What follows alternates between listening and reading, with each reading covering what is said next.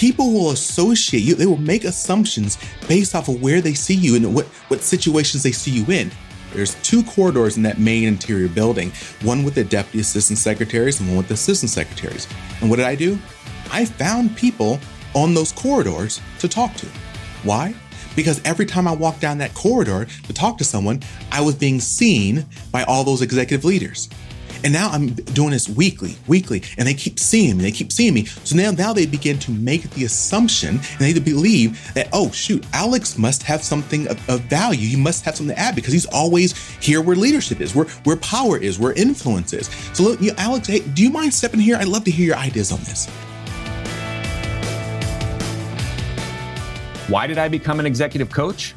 I saw lots of great people fail to get ahead at work, while their much less talented peers blew right past them. That made me furious, but also curious.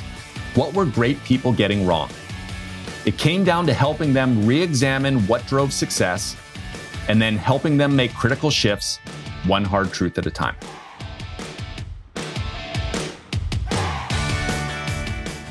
Feel like you're doing everything you were told, but you're not moving ahead at work nor having the impact you seek? Then welcome to 97% Effective with Michael Winderoth, where we skip feel-good, happy talk and engage experts in pointed conversations about what it really takes to move the needle at work and your career. So if you feel stalled or frustrated, or seek that extra edge as you move to the next level, then look no further. This is the Hard Truths Playbook you never got.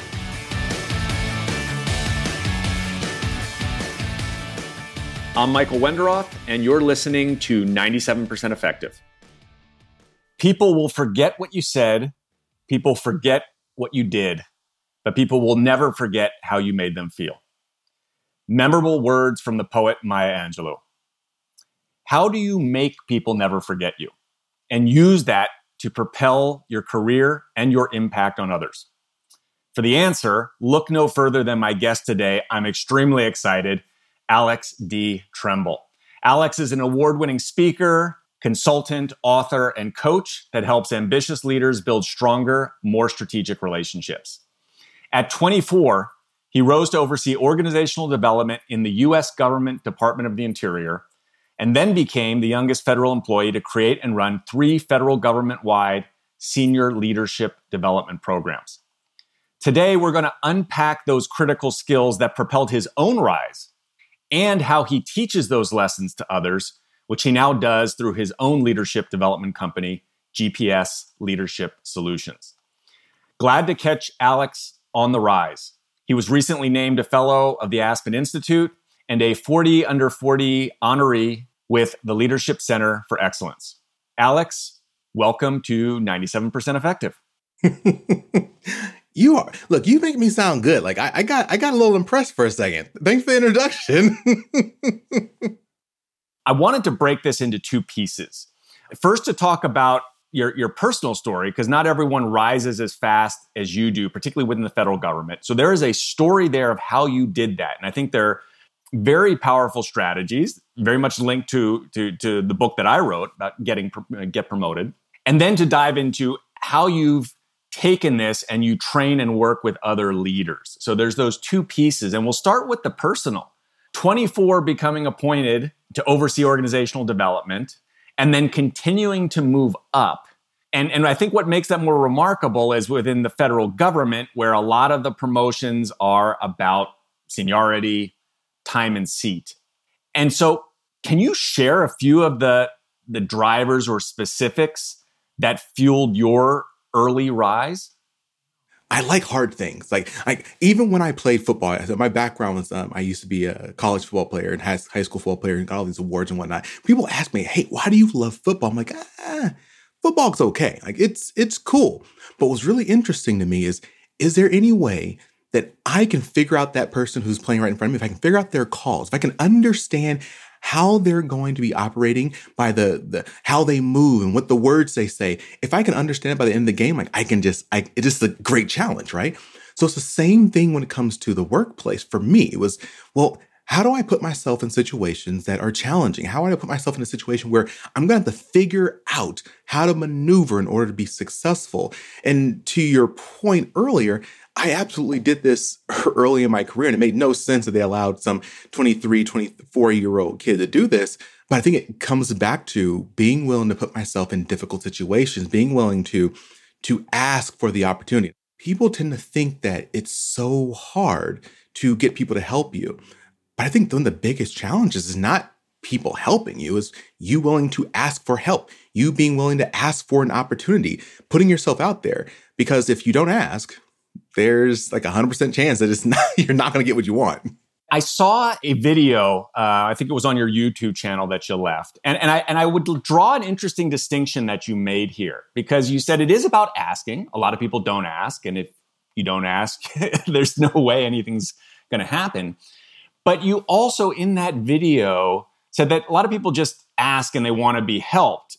Yeah. I imagine that this is not just come help me, right? Tell me what to do. There is some other things that you did clearly that helped. Asking is one important piece, but it's one piece of the puzzle. And like you, I've worked almost my entire career working around people who are extremely successful, whether it's in the government, the private sector, nonprofit, people who are millionaires and billionaires I've been around. And the one thing I learned from them is that they really talk about challenges. For some reason, people in general, they think that, okay, these super rich and super successful people are just sitting around the table like, my dad bought this for me. My uncle bought this, or this is so easy. That is not what happens. They're always talking about how difficult things were and how they found a way to overcome. And what I realized for me earlier on is that if you sit back waiting for something to happen to you, you're not going to look impressive to those people. What they've always been impressed with me is because I'm always sitting here trying to do something new, trying to write a new book, trying to create a new program, trying to reach out and build a new business. I'm always doing something. I'm always working on something. So when they look at me and when they talk to me, they believe, they know, Alex isn't just about talk. He's willing to put his own skin in the game. He's working before he even has the assistance. So if he gets the assistance, what's telling what he can accomplish, right? So you have to be willing to put the work in on the front end. You have to be willing to take the risk to try something new, to talk to someone, to throw an idea out there and try to make it work. Because at the end of the day, you only win. If you put an idea out there, if you try something and you're successful, you look pretty freaking impressive. If you put something out there and you aren't successful, you know what? Now you have a great story to tell someone when you have reached success, because you will, if you keep doing that, something will eventually go through. And you can talk about how the challenges that you ran into, but you found the grit, the resiliency, the strategic know-how to overcome it and still be successful. And you learned. So thank you so much for calling it out, Michael. You're absolutely right. Yeah, and so you were doing this, and then you made these asks, and there's this piece that we both talk about around networking, right? Which a lot of people think is go out and talk to everyone, and it's not. We're going to get into this being strategic about it. This is a centerpiece of what you do, but I think the example here of the way that you strategically networked within the federal government, taking advantage of that position that you earned, but then you ratcheted that to kind of bring in things. And can you just share how you kind of went around that networking and talking to a lot of mentors? Because I think that is really a very savvy thing you did, but incredibly helpful in how that kind of multiplied and I think further fueled your ascent. Just sharing a little bit about that. I can't take credit for everything, right? So much was given to me and shown to me by mentors and other executives I was just around. But in saying that, I'm now giving your audience advice. You need to be around people who can give you great advice, right? You need to be around people who can mentor you.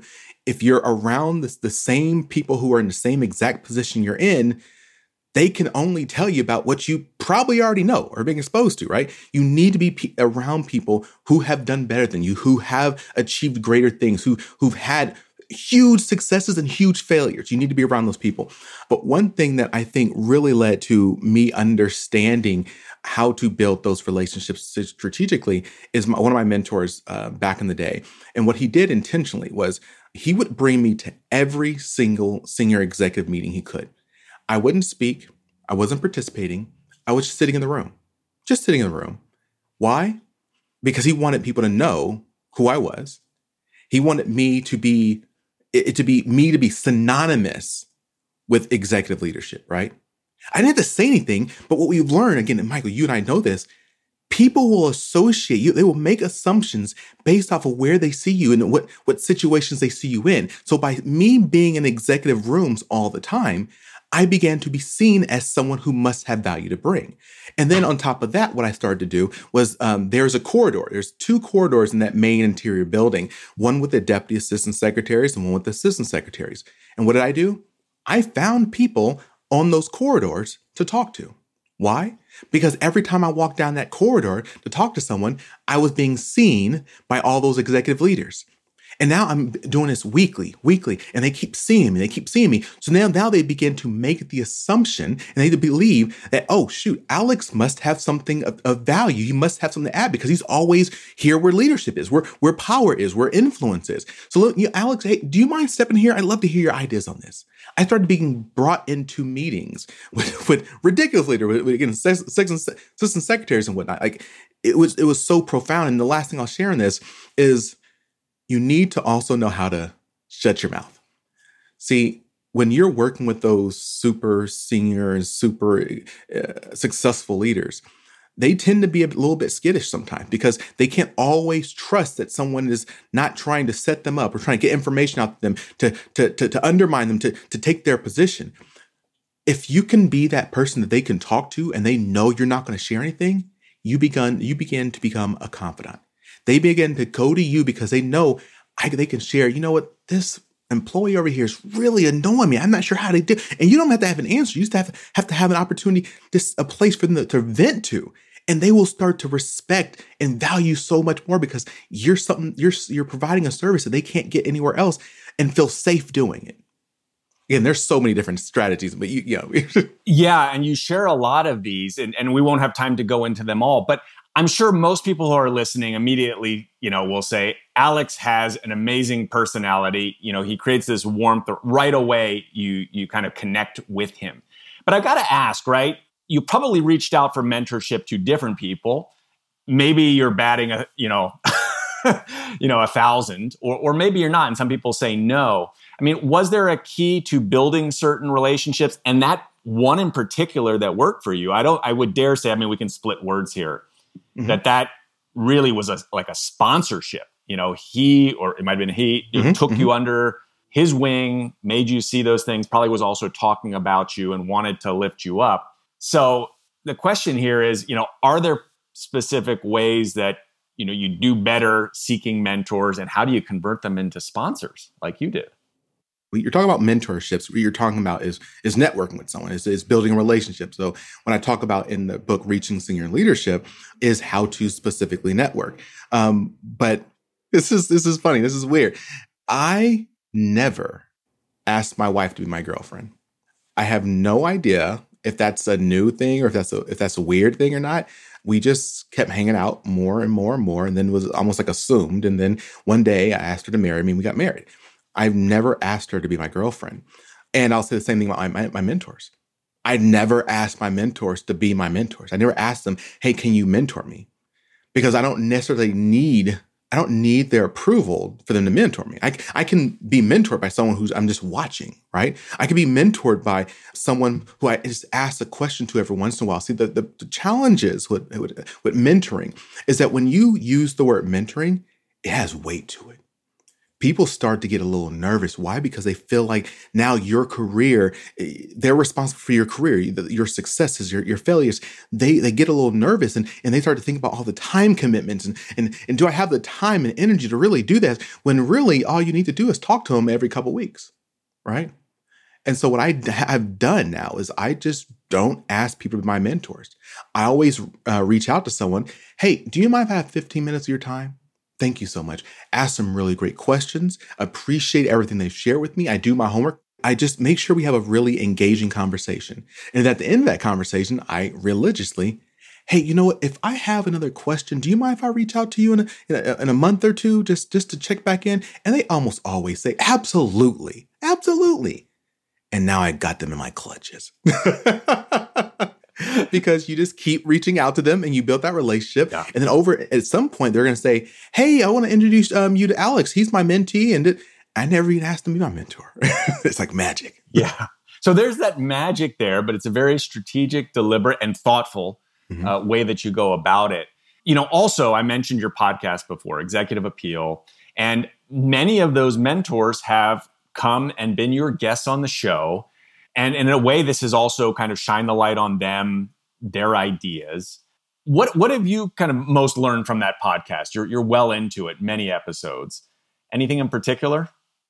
It's hard to call out one thing because I've learned so much. The podcast, The Executive Appeal, started off as a way for me to communicate to the world and provide opportunity for everyone to have access to mentors who have great advice. We talked about it before. Got to be around people who have great advice, who have experienced successes and failures, right? And I realized that most people don't have that. So that's why I created the show. And so it started off with mentors, started off with focus on the federal government, but it became so much bigger than that. And we focus now on specifically teaching those skills to navigate one's career to people who want to be a senior level leader or an executive within an organization, especially people of color. And so for me, what I've learned is just one thing I've learned is that you can't be afraid of failure and you have to be willing to call out when you are afraid. I had a conversation near the beginning of when the podcast came out about fear. The thing about fear, why it's so scary, is that you may not even know sometimes that you're afraid, right? I have been being told by my mentors and leaders around me to start my own business and go out and grow for a long time. They kept challenging me, Alex, you got to do this, you got to do this. And I kept saying, no, I don't want to. I want to stay in the federal government right now because, I want to do some really good work for the American people.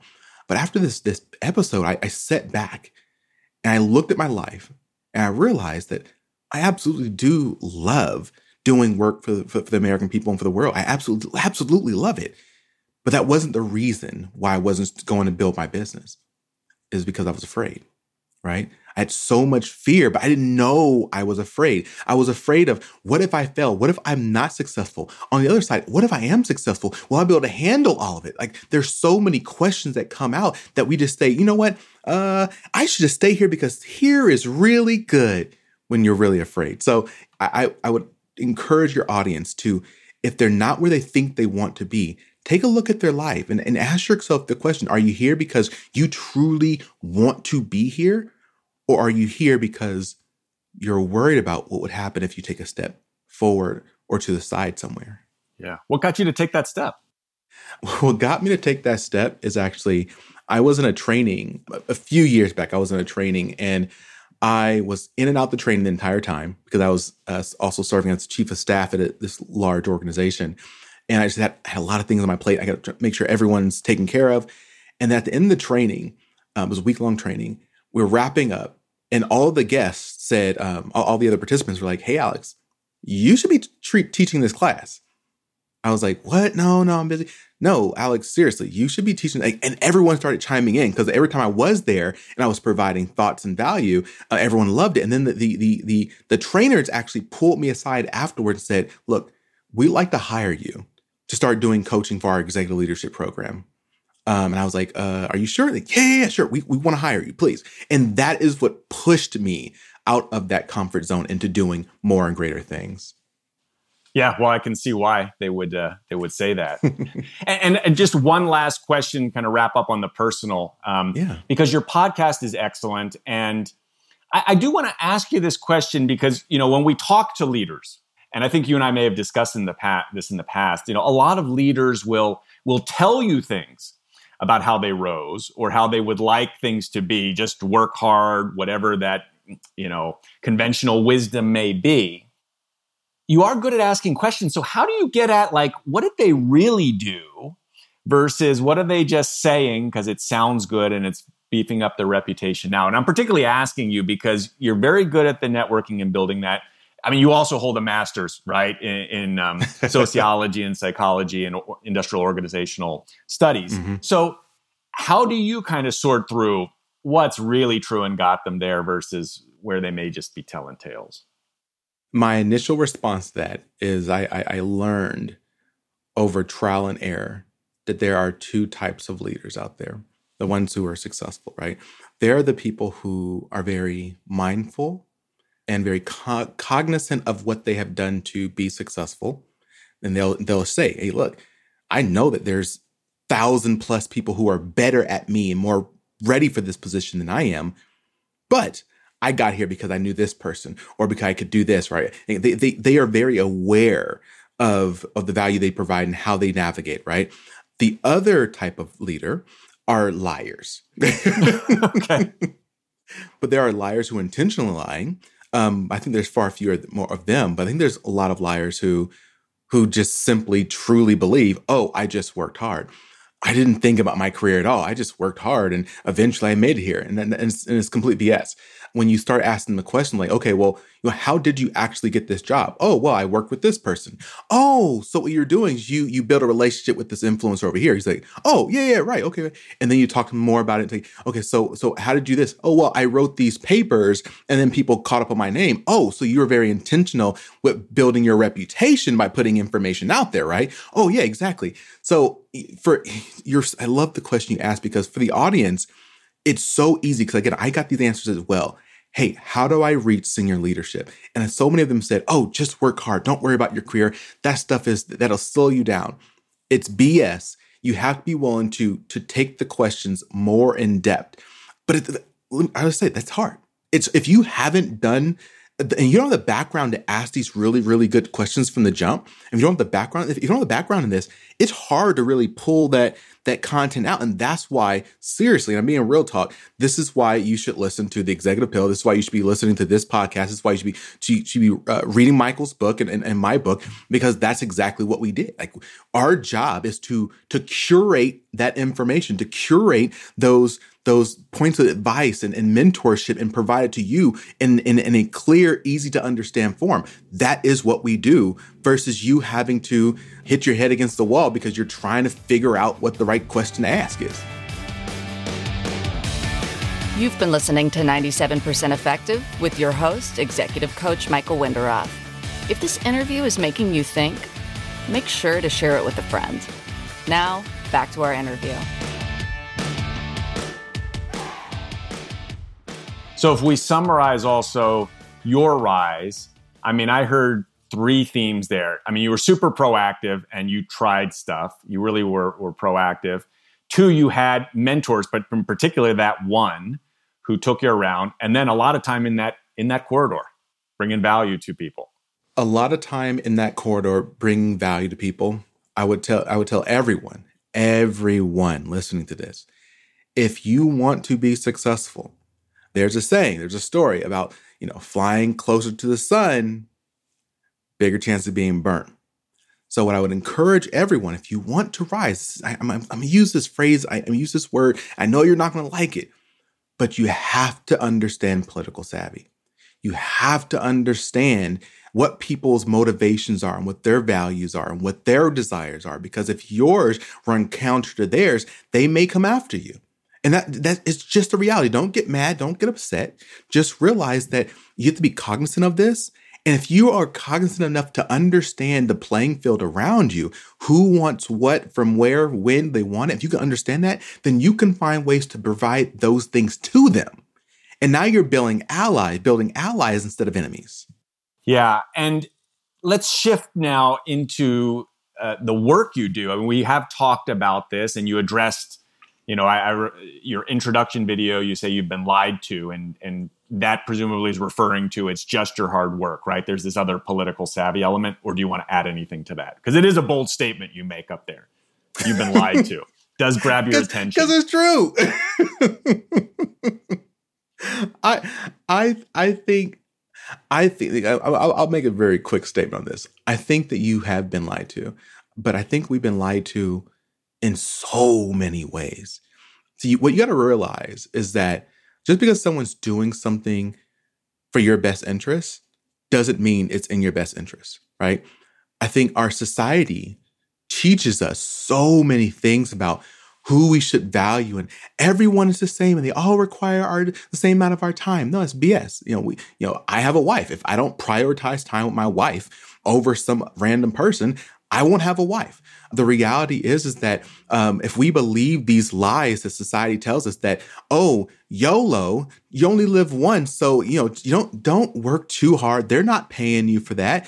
Well, yeah, sure, but who's the person who stands out? The person who does something extra. The person who's not ordinary is extraordinary. They become extraordinary by doing extra. And you find ways to put yourself out there to make yourself more appealing. That allows you to have the resources to travel the world. It allows you to have the resources to do those things for your family that you say you want to do. Last thing I'll say is one of my good friends, I was asking him what is his goal, because he does very well. And he's a consultant in the medical field. And I said, what's your goal? He said, Alex, the last few years, my goals have changed in regards to finance. He said, for me, what I now tell all kids that I speak to, I aspire to be a full-time parent. I aspire to be a full-time parent. And the only way to do that is for me to make enough money, because money pays the bills, money pays for school, money pays for the roof, money pays all that. I have to make enough money so that I don't have to work. Right? And that's for me is the game. You can do whatever you want to do. Absolutely. Be happy, whatever it is. But if you want to live a life where money is not a problem, you got to have money. Because when you don't have money, what are you thinking about? Money. The reality is that everyone has problems. If you're poor, you have problems. If you're rich, you have problems. What problems do you want? I'd rather rich problems. That's all I'm saying. Mm-hmm. Yeah. I love how you just call some of these things out, and you talk about this, right, on your videos, and you share a lot of very compelling, snippets that gets people to think. Let's talk about your business, Helping Leaders, GPS Solutions, and the focus, or it sounds like it may have broadened now. What, historically early on was helping leaders in the federal government rise. It sounds like you've expanded beyond that. But I'd love for you to share, because we think about government, most of us think about bureaucracy. Are there some kind of unique things from that space that either you've learned or we can benefit from those insights kind of more broadly? I think absolutely. And I'm going to say this, and I love to hear back from your audience. And you can put in the comment section or write. The government is probably one of the hardest places to work in, most difficult places to work in. If you want to learn how to successfully build relationships to get something done, go to the government. Why? Because we in the government, we don't have one client. We serve everyone. So one of the reasons why I did start off working with the federal government is because federal employees have it hard. And on top of having it really hard, who is the punching bag every 4 years that everyone talks about? How lazy the federal government employees are. And let me tell you, I worked in the federal government for 11 years. I don't know too many lazy people. But the challenge is for government employees is that, real talk, they're not allowed to speak up. The government is not allowed to run commercials. You'll never see a Department of Interior commercial. You'll never see an EPA commercial. You'll see Walmart commercials, right? You'll see all these other types of organizations having their commercials trying to get their message out. We are not allowed to do that. Sorry, I'm not longer a federal employee, but they're not allowed to do that. And so when politicians and local people who have no idea what the agency is actually doing to save their life or save them money or to make sure that the food they consume is edible, and you're talking about them, it hurts. And so that's why I started off there. But what I found with the executive pill is that so many people across the spectrum, government, nonprofit, and private sector, so many people wanted to achieve more in their careers, but they were stunted. They were being stunted because of so many political things that they just didn't realize, the lack of relationships and so on and so forth. And that's why I do the work I do, specifically focus on helping organizations build the culture and shape the culture required to attract, to retain and develop the leaders that are going to be needed to help them reach their missions. This part around political savvy, which it seems like you need to have to particularly navigate a more bureaucratic environment like you're describing. Many of the things you do, or you had mentioned, have visibility, kind of almost stick your neck out a little bit. Feels like it wouldn't necessarily get rewarded in the government. And, also this political savvy part, there's the other side of it. And I would love for you to talk about this, because I see this a lot in the private sector, is people are worried about kind of taking things out there, right? Because if they take it out there, they're worried about, it's going to get stolen, or I share it with a mentor or this person and they take my idea, they take the credit for it, or even a peer. How do you prevent that from happening? You at the one hand want to be bold and build relationships, but how do you make sure you don't get taken advantage of? Look, again, you and I both work with a lot of people from underrepresented communities. And one of the things that I was taught growing up is never let your left hand know what your right hand's doing, right? So what we were taught is you don't tell anyone what you're doing because they may try to undermine you, right? They may try to steal your idea. There's all these negative things. So what you should do is you keep it to yourself and you keep working on it. What I have found in my career, at least, and the people in the organizations I work with, that doesn't work. What I do intentionally is I share my ideas with as many people as possible. Why? Because when I share my ideas, now they have the ability to help me. I can't expect someone to help me if they don't know what I need help with, right? And the reality is, now again, I'm gonna use that L word again. And a lot of people who would do you harm are too lazy to take your idea and actually implement it.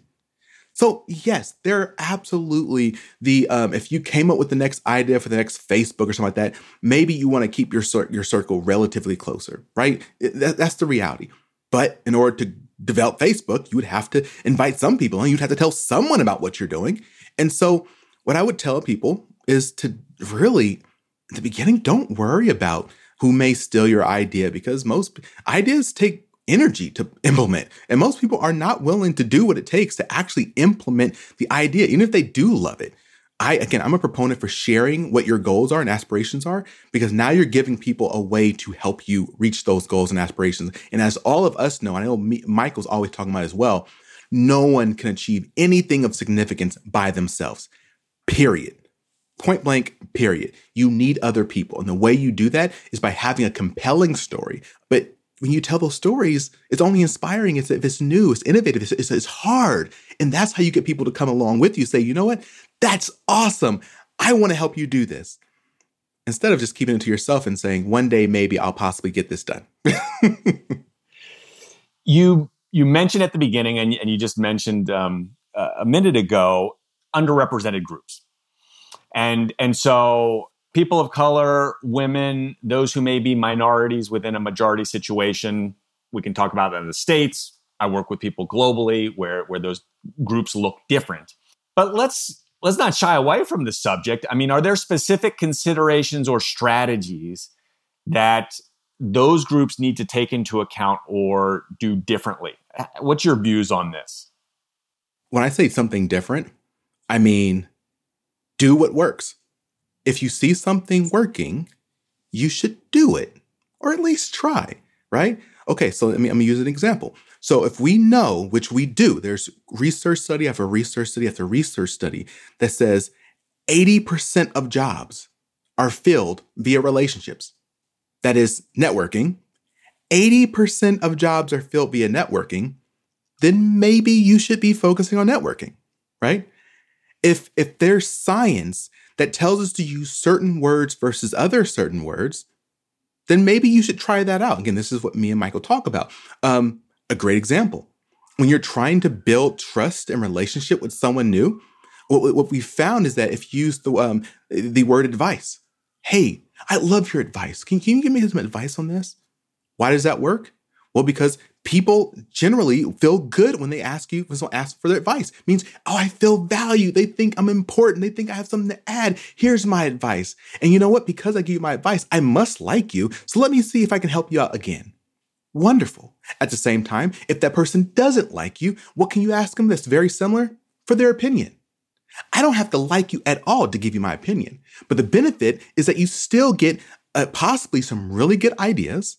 And then if that works, you can go back to that person and say, hey, thank you so much for that great advice that you provided me. And now they begin to say, oh, wow, I gave them advice. So I guess I must like them to some extent. And if things go wrong, then they can't say anything because it was their idea. So there's a lot of research out there on what works and what doesn't work. But we have to be willing to change our mindset about what it takes to be successful. If you believe that stupid saying to pick yourself up by your bootstraps, it just doesn't exist.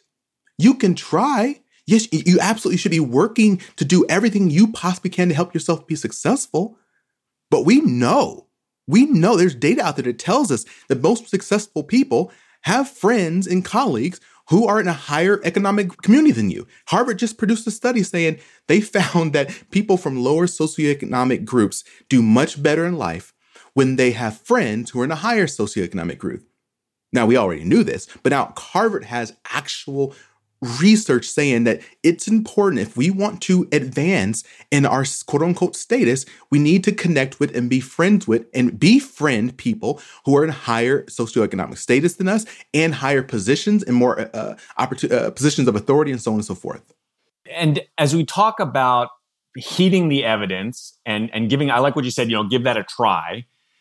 You've also a video you talked about before is to find what works for you. And the only way you find what works for you is by doing it. And then you kind of iterate into it. I think this was one that you left, you talked about your own public speaking, that evolution, how you became such a good speaker.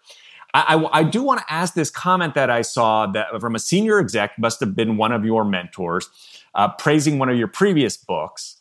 And she wrote, I love how he talks about how to leverage discrimination as career fuel. And that was only a comment there. So could you share what she was referring to or what that chapter was about? Yeah, the chapter in the book, Reaching Senior Leadership, is the story of a extremely senior level executive within the federal government and how she was able to maneuver her career in the extreme levels of discrimination, whether it be because she was a Black woman initially working in Utah, where she was experiencing discrimination, or when she got to becoming one of the Homeland Security's first chief information officers, and she was being discriminated against because she was a woman and she was Black. And what she found was every single time they tried to knock her down, and she was able to find a way to get around it, over it, under it, whatever it may be, it provided her the story, the internal story that when something else happened, oh, no. I already overcame something like this before. I can do this. And actually, this is what I love to work with my clients on and whatnot is I tell them literally, your listeners can do this. Look, take some time right now, push pause and write down 5 of the most difficult things, the most hard times you've had in your life. Write them down, right? Okay, you wrote them down. Now I want you to do this right here. I want you to look at those things and I want you to look at that paper. Now look at yourself, right? You're still here. You're not dead. What does that mean? That means that you are strong enough to overcome whatever comes your way. I am not a flowery guy. I'm not a gumdrops and rainbows person. It's not about hope. This is data. You identified yourself that these are 5 of the most difficult and painful and hard times in your life. And yet you are here today. That means that you can overcome these things. In the same way as she did with dealing with discrimination, you can overcome the challenges that come in your life because you've shown that you can do it. It's evidence-based. It's facts. And I believe in you and you should believe in you. That's a huge example. That's in the book or in one of the courses? That's in the book. Okay. Yeah. I mean, I think that one is worth looking at. But to be fair here, right? This is pull yourself up, look at the things that you can do. But this is not to say that discrimination doesn't exist, Alex. Okay. I look here, I'll be real with you. Look, I was asked the other day about tokenism. It's like, Alex, can you do a training on tokenism? I said, you know what? I can do it. I've spoken on tokenism. But here's the thing.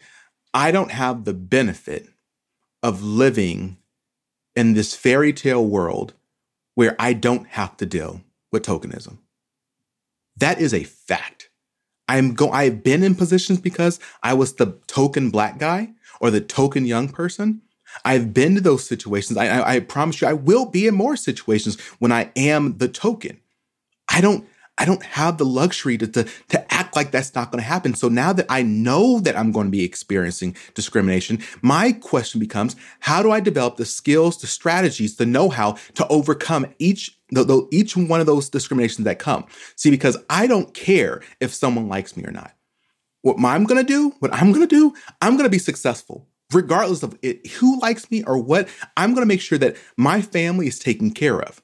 So I'm not worried about, I work with organizations to help them build cultures that are more inclusive, to help them reduce the discrimination, so on and so forth. But I also teach my individual leaders, you also can't wait for an organization to do that. You got to make sure that you can overcome it regardless. Yeah. Yeah. As the economists say, in the long run, we're all dead. So it's time to do things here and now. Alex, this has been a tremendous conversation. I'm sure there is one question I should have asked that I did not. You are amazing at asking questions. What should I have asked? And go ahead and answer it. Oh, man. What should you have asked? And you've asked really, really good questions. The first thing that comes to mind for me is, what is the hardest thing you've ever had to do? And for me, the hardest thing I've ever had to do was face the reality that someone who I knew was in my corner, tried to undermine me and my career. And because I was so close to that person, they didn't only know about me professionally. They knew about me personally. They knew I had outside endeavors. They knew I had a wife and a family I was taking care of. And yet, because their political ambitions ran counter to mine, they were willing to hurt me. And that was the most difficult part in my career, I believe. Very stressful time. And how did you overcome that? I would say twofold. The first is I had to realize actually that work wasn't life. I tend to work really hard. And I started really spending a lot of time with my wife. And I can tell, this is one thing you got to do. If you want to be successful, again, you don't do this alone. You need to have a support group because something tough, bad, hard is going to come your way. And you need to have someone who can be there for you, to talk to you when things go wrong, or just to listen when things go wrong. My wife and I dealt with this for over almost 2 years, dealing with this person. And having her around just to be there with me really kept me sane. So that's one side. The other side is, this is when I went and spoke to, I saw the director of the National Park Service speaking at an event. And I walked up to him and I said, hey, sir, I really appreciated your talk. I'm really interested in some of the work that you're doing. I'd love to meet with you and talk more about this. And he said, sure. And when I met with him a month later, within 15 minutes of talking with him, he offered me a job. I say it to say, when things are going rough, you can't just sit there either. You got to make moves. You got to try something. You got to keep reaching out. If you just sit there and take it, I can promise you one thing. It's going to keep going. Like if someone's trying to hurt you or harm you, it's not just going to stop. So you need to either find a way to get away from there, or you need to find political allies to try to make that person stop. But that's also political savvy. That is also political savvy. And I like what you said there about having the support network around you as well. Alex, thank you so much for your time. It sounds like you do have a lot of new initiatives going on with your new book. What's the best way for people to reach you, and what should they be looking at if they want to experience your work or your training or your speaking?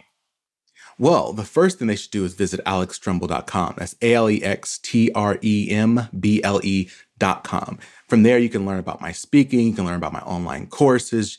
There's a lot of actually really great free resources as well. I actually literally created a script. If you want to have professional development conversations with your supervisor or even with your reportees, go to alextremble.com. You sign up for my newsletter, you get access to that. I literally worked on this for about a year with leaders from multiple sectors on how to develop a script so you know exactly what to say to either your employees or your supervisor when you're trying to fight for resources and time and effort to develop yourself. Awesome. Well, doing great stuff, Alex. Thank you again for joining me today. Thank you, sir.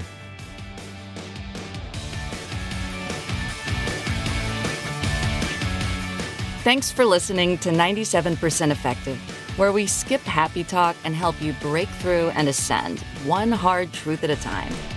Help others discover this show. Leave a review and rating wherever you listen to your podcasts. And if you like what you heard, you can get free resources, including the first chapters of Michael's book, Get Promoted, on his website, www.changwinderoth.com. That's www.changwenderoth.com.